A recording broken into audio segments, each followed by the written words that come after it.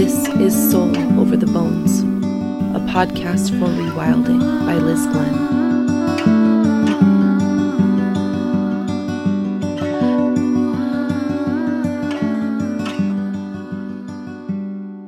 Hello, and welcome to another episode of Soul Over the Bones. I am so honored that you are spending part of your day in my little corner of the universe. Today, and so often lately, I have considered this idea of cycles and seasons and where we live in those at any given moment. First, I want to read an excerpt from Women Who Run with the Wolves. It's from one of my absolute favorite chapters, Homing, Returning to Oneself, in which we hear of the archetypal story of sealskin, soulskin. We learn about balance and its importance in this part of the book when it reads, "We know poor choice occurs in various ways. One woman marries too early. Another becomes pregnant too young. Another goes with a bad mate. Another gives up her art to have things. Another is seduced by any number of illusions, another by promises, another by too much being good and not enough soul, yet another by too much airiness and not enough earthiness." This reminds me of the elements. Of course, we're hearing these words air and earth, and of course it brings to mind different elements and how they relate to us. There has to be a balance, and nature knows how to be balanced. If we are balanced within nature, connected to ourselves, we too can be balanced. So today we're talking all sorts of cycles and seasons. Of course, the sun and earth cycles of seasons, where we're at on earth in relation to the sun annually, as we spin and the sun is hitting different points of the earth. Even just bringing this to mind, this imagery conjures up such a poetic and powerful feeling that we are so small in relation to the universe and the cosmos. I think that it's incredibly important to remember where we are and who we are in the grand scheme of things sometimes when our problems become so big and so overwhelming, to be grounded in remembrance of a whole universe, probably multiple universes. But we are here and influenced by where we are on Earth at any given moment and where the sun is interacting with our Earth. I think we're just living in the most beautiful sundial. There's also monthly menstrual or moon cycles. Some people call them moon cycles. Some people refer to it as just a menstrual cycle, and seasons for those of us who have wombs.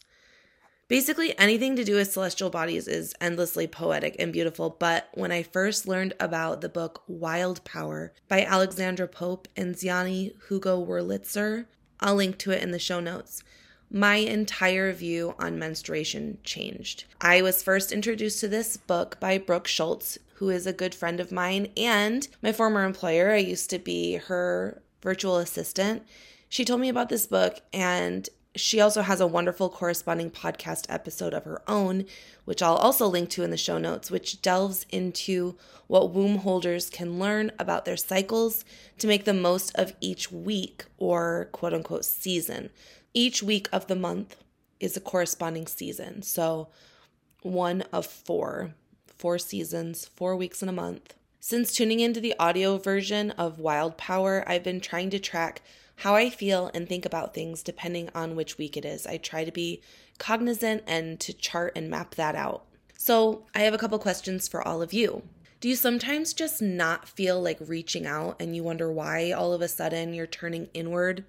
Or you sometimes lose interest in things that were so recently exciting to you. Also, these could be signs and symptoms of depression. Once again, I'm not a certified therapist, so you should talk to a doctor if you are experiencing some of these symptoms. But for those of you who do not experience clinical depression, and for those of you who do, bear in mind that these questions could be pointing out a different sort of issue that's happening. Do you sometimes feel overstimulated easily, more reactive than normal, or adversely at a peak, bursting with energy and zest for life? It could be influenced by where you're at in your moon cycle. Basically, like I said, each week of a menstrual cycle is a season. So 4 weeks in a month, 4 seasons in a year. First, there's winter.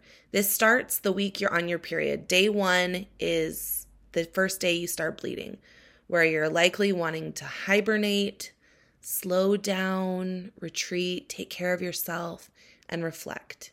Most people I know can't truly do these things because they have other responsibilities that demand their attention. Work, school, taking care of kids, taking care of the house. I mean, most of the time, most of us cannot just stop everything, turn inward, and hibernate for the winter week. And that is normal. I mean, the idea here is to do what you can to be aware and do what efforts you're able to take actionable steps to be able to be better aligned. Where possible, it's important to take breaks during this week, and you should not feel guilty about it. Leaning into the flow is the most natural thing in the world and the least likely to lead to burnout. The week after menstruation is spring. This one for me is the most ambiguous, as how I'm feeling really varies for me, and I assume really varies person to person.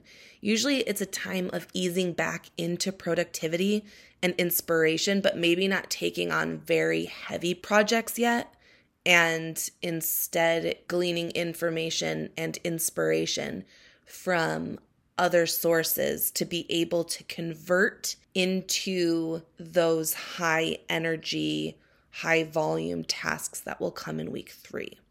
Flow comes a little bit easier. Opportunities seem more exciting and prospects seem to abound.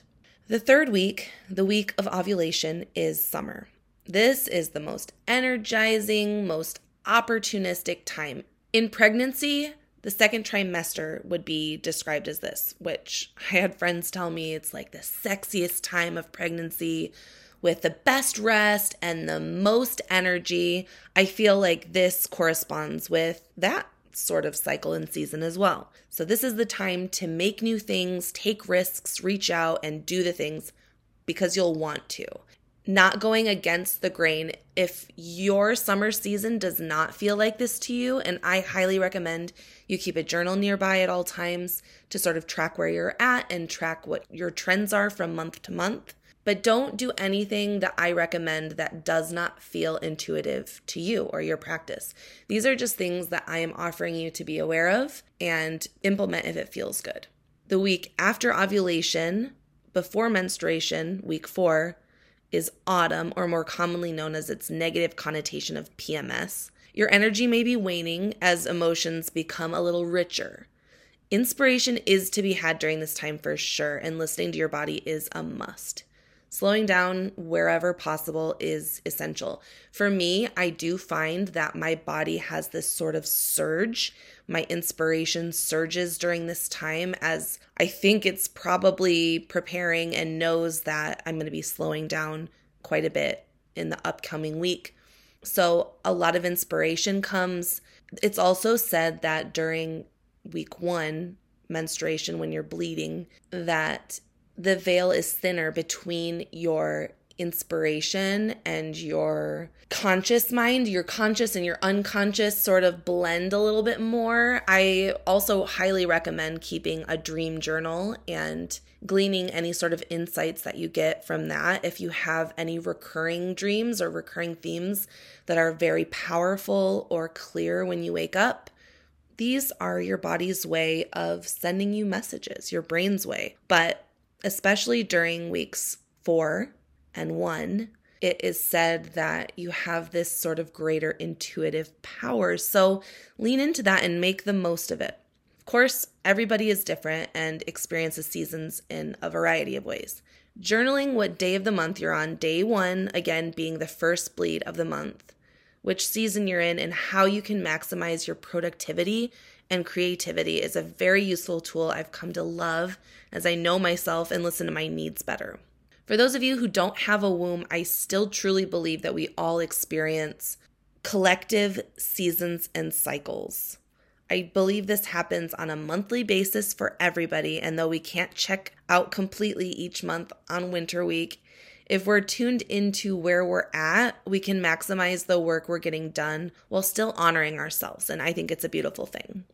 I delve deeper into different kinds of cycles and seasons in my newest guide, Cycles and Seasons, ranging from menstrual cycles, moon phases, to traditional calendar seasons, week and day rituals, and the elements.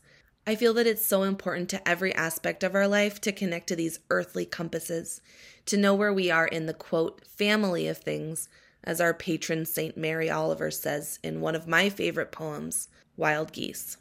Instead of feeling powerless to the phases we go through, we can be empowered and harness these waves to be the most in sync, in tune humans we can be. They inform how we show up in our work, in our relationships, in our friendships, and in every aspect of our lives. I discuss each of these topics in a beautiful graphic format and also give prompts and journal entries for each segment so you can chart where you are and use these tools for your greatest self-connection and embodiment. That's the goal in everything I do, to promote and encourage connectedness, firstly to self.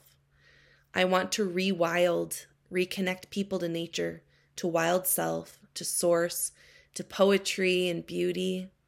This is the goal of the newest offering available, as well as the Self-Love Club and all of the photo sessions I offer. Feel free to visit my newly updated website to get more details. It's lizglenn.com. Talk to you next time.